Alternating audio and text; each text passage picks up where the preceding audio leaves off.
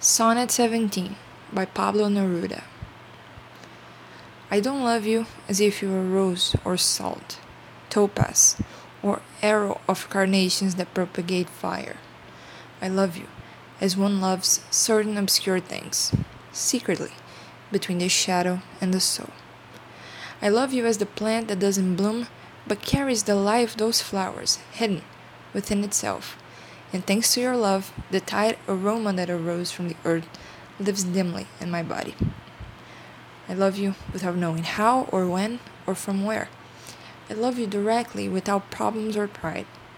I love you like this because I don't know any other way to love, except in this form in which I am not nor are you, so close that your hand upon my chest is mine, so close that your eyes close with my dreams.